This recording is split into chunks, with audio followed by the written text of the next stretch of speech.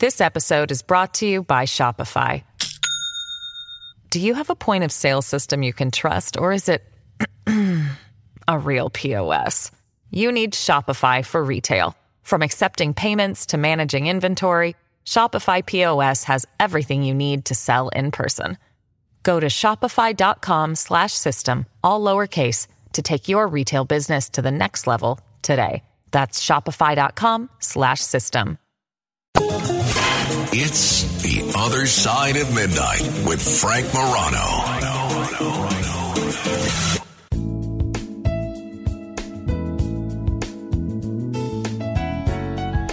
All right, this is The Other Side of Midnight. I'm Frank Morano. Now, I want you to imagine the unimaginable. Imagine as a young man, you get to go all over the world, some of the most unique places in the world that most people your age can't even find on a map. And then imagine that while you're still a teenager, your father, who has a pretty interesting life himself, dies. And imagine thinking that you might be responsible. Think of the burden that might place on the shoulders of a young man.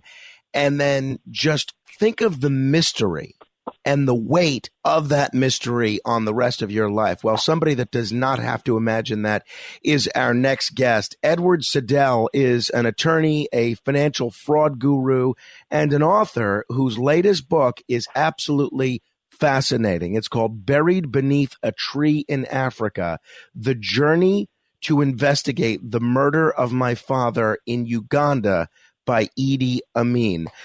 Ted Siedle, thanks so much for joining me on the radio. Thank you for inviting me. I appreciate it. Before we get started with this mystery that you're in the process of trying to solve, give us a little background on your father. I know that he was a sociologist, but apparently he was also moonlighting, doing some work for the CIA. Who was your dad, and what did he do for the CIA exactly? Well, my father was appeared to be a college professor. He taught sociology at Makerere University in Kampala, Uganda.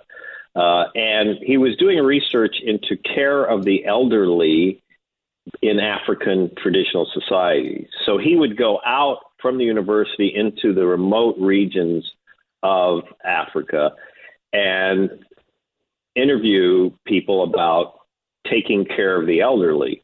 And what he discovered is that most of the care of the elderly was being provided by missionaries, that in traditional societies, the elderly are just sort of left to die. But with the coming of the missionaries, there were old age homes being created. So he developed this informal intelligence network of missionaries around Uganda, out in the remote regions of Uganda, which he also used for his work with the CIA. He was also involved with the CIA. And that was ultimately why he was killed, because he was investigating a massacre committed by Idi Amin in 1971, a few months after Amin had seized power in a coup. So at the time, Amin took power in January 1971. America, Britain, the rest of the world thought this was a great thing because the country was sort of heading towards socialism, and Amin promised that wasn't going to happen under his watch. But then within 6 months, by June, there were rumors circulating that Amin was not such a good guy, and that he was in fact killing tens of thousands of people out in remote parts of the country. And that's what my father went to investigate. Interesting. Now, tell folks a little bit about your upbringing. Where did you live as a child? I alluded to the fact that you lived in some interesting locales that I've certainly never visited. Tell us where you traveled as a child.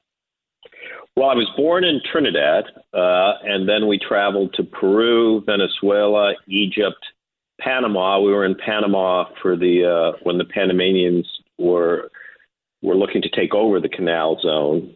It was an American territory at the time in the 60s, but then there were riots. And that was another time. My father disappeared there for a few days and reappeared but unharmed. But so we traveled throughout many troubled parts of the world: Egypt, Panama, and developing parts of the world like Trinidad, Peru, and Venezuela. What was that like as a child? Is that fun? Is it exhilarating? Is it exhausting? What's that like to go to all these different places as a child? Or did you not know anything different? You just thought it was normal? Well, what it's like, as you can imagine, Frank, is you're moving a lot. And as a kid, you don't want to be moving a lot, right? You want to stay with your friends and where you're comfortable. So there was a lot of moving every few years, and exposure to different peoples, different cultures, language issues. So it was difficult. And I didn't really, I wanted what your average American kid had, to go to the same primary school, high school, whatever, and, stick with your friends, live in the same house, whatever. We didn't do that. But as I explained in the book, by the time we went to Africa, I was 14 when we went to Africa. My dad disappeared when I was 17. By the time I was 17, I had begun to realize that this world that my father had brought me up in was really pretty amazing. And, it was full of adventure, and it was very unique. So by the time he disappeared, and it wasn't until several years later that we found out what happened to him. But by the time he disappeared, which was right after my 17th birthday, I had come to the conclusion that I was living the best life imaginable with life and adventure my father had sketched out for me. When your father did pass away, what did you learn about his death at the time? What were you told? How did you learn it? Well, I was I just left Africa. I was in Norway in the fjord region, staying in a little cottage with my Norwegian girlfriend and her family. And a postman came on a bicycle, rang the bell, and rode up to the house. And he said, "I have a telegram." And the telegram said, basically, my father had disappeared. Stay where you are. Basically, that's what the messages said. And that's all I knew for a few weeks. Then I went to the American Embassy in Oslo, and they were persuaded to send a telegram to Uganda from Norway, asking what happened to the father of this American who was, stranded American kid. It wasn't easy to talk him into doing it. They first told me that they had no obligation to do anything for me. And then I launched into a speech about the rights of American citizens, and they had a duty to investigate when one of their citizens has gone missing. And I write in the book that was the moment when, without knowing it, I made the decision to someday become a lawyer, because I persuaded them with that impassioned speech to go ahead and send the telegram. And the telegram said he had disappeared in a combat area, and given the passage of time, which was only a few days at that time, it was unlikely they were still alive. Oof. So that was. And then it took 2 years from that to actually get Idi Amin and the government of Uganda to admit that they were responsible for the killing. At that point, even when Amin had admitted that they were responsible for your father's killing, did you know where your father's remains were? No. There was a courageous judge who conducted what was called a commission of inquiry in Uganda, that was established by Idi Amin. So here you have the president of a country, Idi Amin, asking the judiciary to investigate a murder he had himself committed.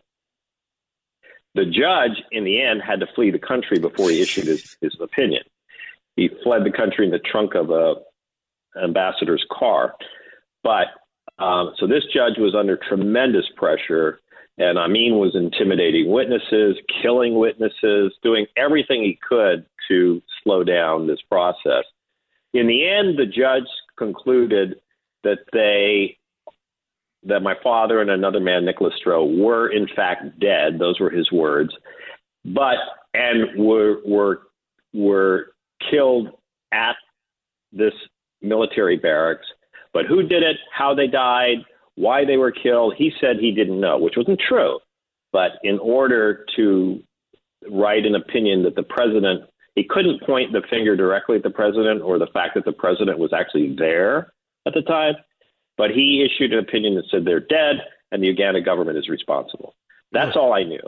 And by the way, as you may imagine, or your listeners can imagine, when I came back to the United States, since my father's body hadn't been found, he couldn't be declared dead.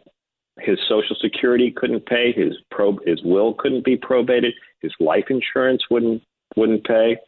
So for the next 2 years, I was orphaned and penniless. I had no money, no access.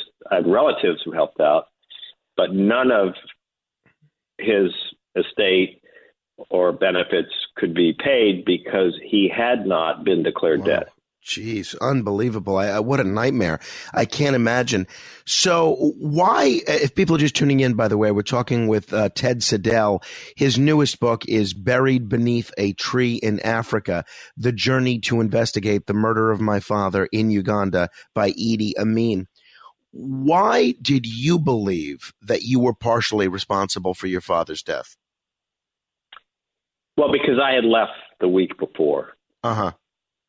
Had I, I'm 17 years old, and, as I explained in the book, was it reasonable to think that I could have prevented my father's death? Of course not. I mean, there's just no way I could have.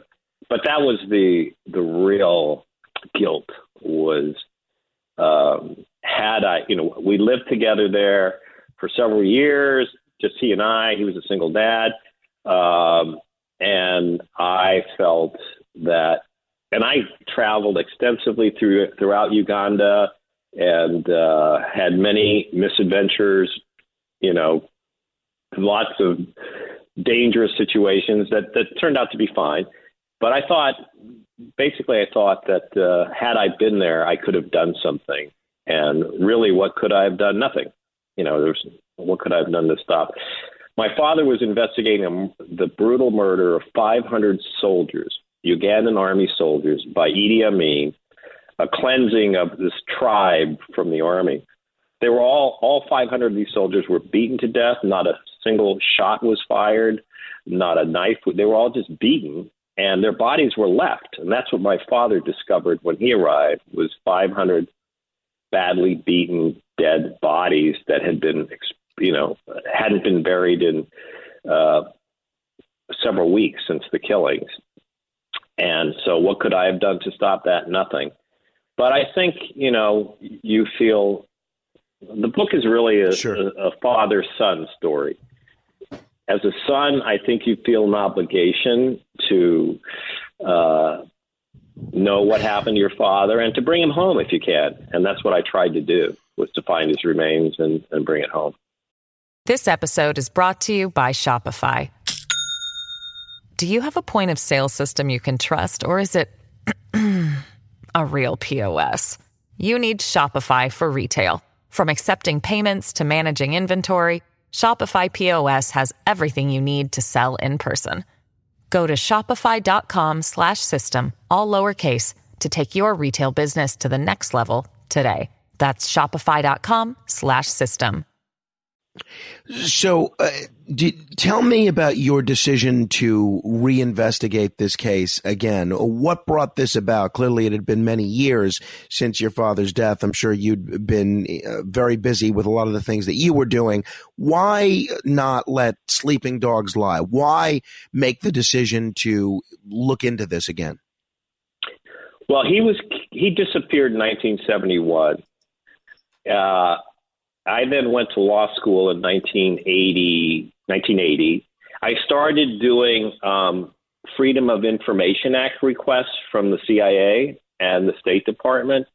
Those documents came trickling through to me in the 1980s. I got a lot of documents. And then, I grew and matured and I started really getting into forensic work, which is what I'm the leading expert in, is financial forensics. Mm-hmm. But so by 1997, I had decided I wanted to go back to figure out what had happened, and that I was old enough and successful enough that I could get cooperation. And I did. I got cooperation from the CIA, from the State Department, from most importantly, from the Ugandan military. The General Muntu, who was head of the Uganda People's Armed Forces, I met him. I was introduced to him once I flew to Uganda by the CIA, and he agreed to take me to the place where they'd been killed and to meet the key witnesses from 1971. Everybody, in the opening chapter of the book, I go into a death row prison cell to meet the man who killed my father, who directly was involved, along with, So I was able to meet the local commander who was responsible for the killings. Of course, he didn't admit it to me, but the Army set all that up for me. So it's one of the things I say in this book is I think we all have personal journeys that we're destined to make. And when you go on, in my experience, when you go on that personal journey, you may very well find yourself getting helped by strangers even. I call it, you'll feel as if you're floating on a sea of helping hands. People came out to help me that I never anticipated. People in the State Department officials in the U.S. before I left, former ambassadors before I left, and then people at the Americans in Uganda, at the embassy and the CIA, and then Ugandan military people. I tell the story that I'm a runner. I've been running for decades now, 30 miles a week. When I was in Uganda, I wasn't left alone for a minute. Even when I went jogging along the killing fields, I had a military escort. Wow. Gee. Hey, what's been the reaction from the current Ugandan president? It sounds like a lot of the other entities within the military and elsewhere have been pretty supportive of what you're trying to do. Has the current president said anything? Well, I actually reached out to the current president to write a foreword for the book. Yoweri Museveni is his name. He's been president for the last 30 years. You could call him a dictator if you want, but he's been the president for the last 30 years. But I asked him through his ambassador, would he write a short introduction, a foreword to the book?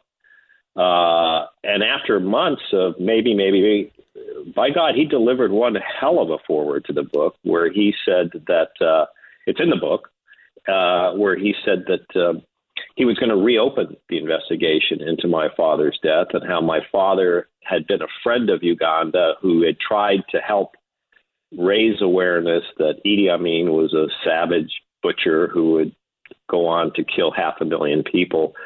So the president last month wrote this foreword saying that he was going to reopen the investigation and that he hoped the journey described in my book and reopening the investigation would cause millions of Ugandan people who have grief from this time to talk about it, write about it, because they haven't, since the 70s, really had this, period of mourning for all the people.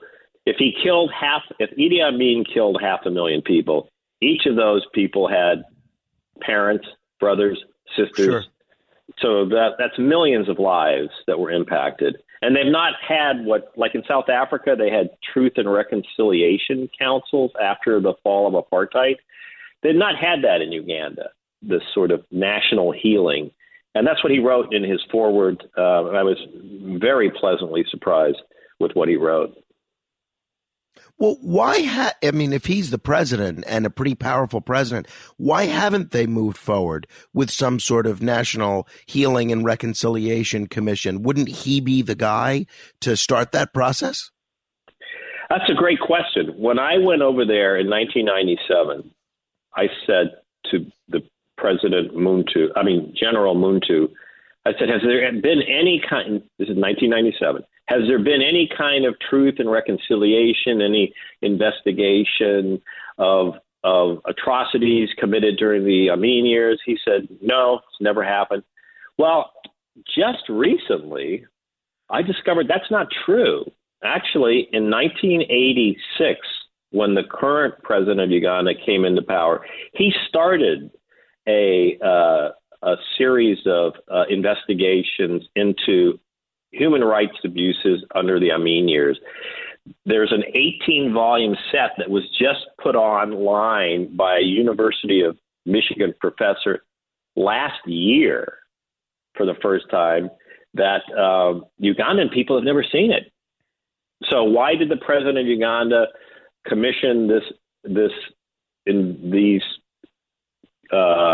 inquiries into human rights abuses from 1986 to 1995 or so? It was for that period, and then never publish it?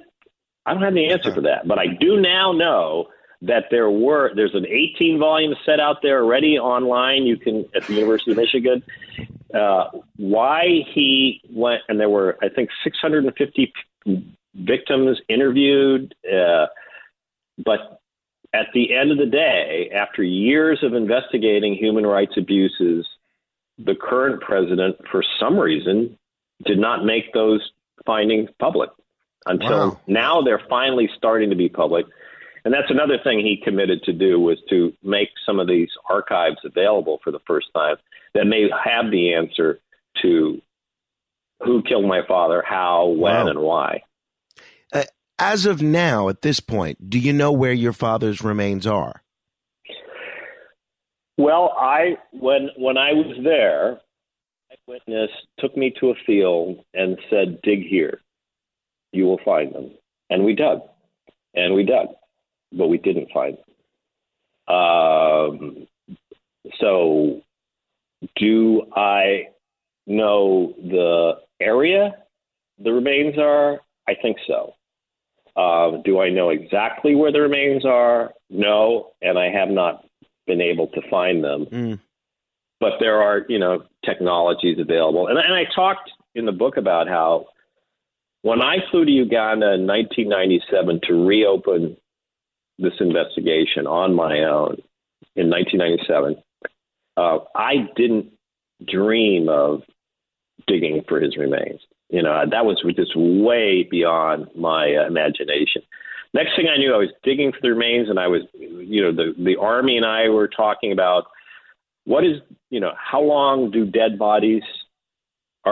are dead bodies preserved under the soil conditions here in Uganda? Right. Answer, 25 years or more is possible. And what do you do when you find the missing remains of there's, believe it or not, protocols you have to follow. The embassies have to be notified to bring an American's body back to the United States. There are, health things, certificates you have to get that the person didn't die of a communicable disease.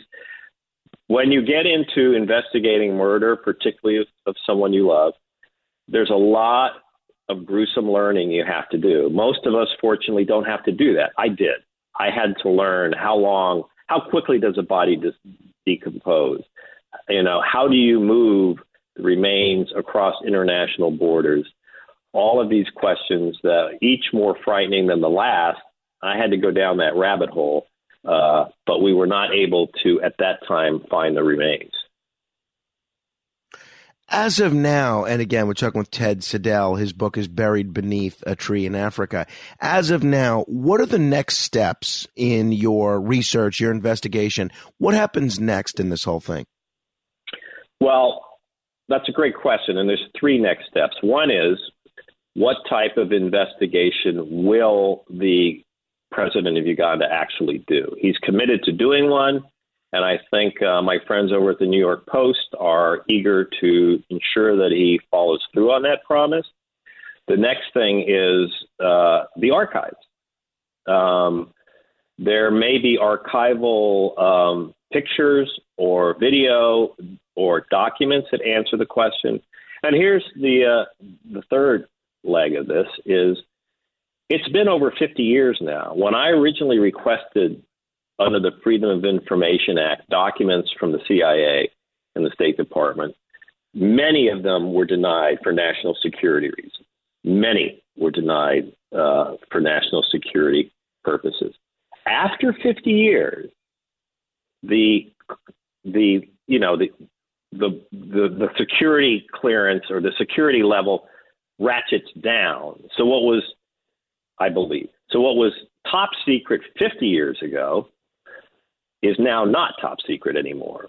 So one of the things I intend to do is to do a new Freedom of Information Act request from the State Department and the CIA to see what additional documents. I know the answer. People know exactly what happened because the CIA, Israeli intelligence, and the embassy all were at the scene of the crime within the first week. They know what happened. And the bodies were not, if there were bodies, were not disposed of at that time. So I believe that there are probably pictures of the bodies somewhere deeply buried and classified. The document buried, not the bodies, but deeply buried. It's somewhere in Langley, possibly. There are pictures of the bodies, and there's memo. I don't need someone to come forward to tell me what happened. I think the documents explaining what happened exist. I'm sure they do. I'm absolutely certain they do. And so that's what I'm hoping can come out from either Ugandan sources or American sources. We can solve this murder. We can solve this mystery. Well, I certainly hope you do. Best of luck, and thanks for all the great work you've done on this already, because it sounds like you're going to bring a lot of healing to a lot of the families that had their lives shattered by Idi Amin's rampage here. Best of luck, Ted Siedle. I hope people check out the book. It's called Buried Beneath a Tree in Africa. Thank you. Thank you. If people want to comment on any portion of our conversation, you can give me a call, 800-848-9222, 800-848-9222. This is The Other Side of Midnight. Straight ahead. When you need mealtime inspiration, it's worth shopping Kroger, where you'll find over 30,000 mouth-watering choices that excite your inner foodie. And no matter what tasty choice you make, you'll enjoy our everyday low prices, plus extra ways to save, like digital coupons worth over $600 each week. You can also save up to $1 off per gallon at the pump with fuel points. More savings and more inspiring flavors make shopping Kroger worth it every time. Kroger, fresh for everyone. Fuel restrictions apply.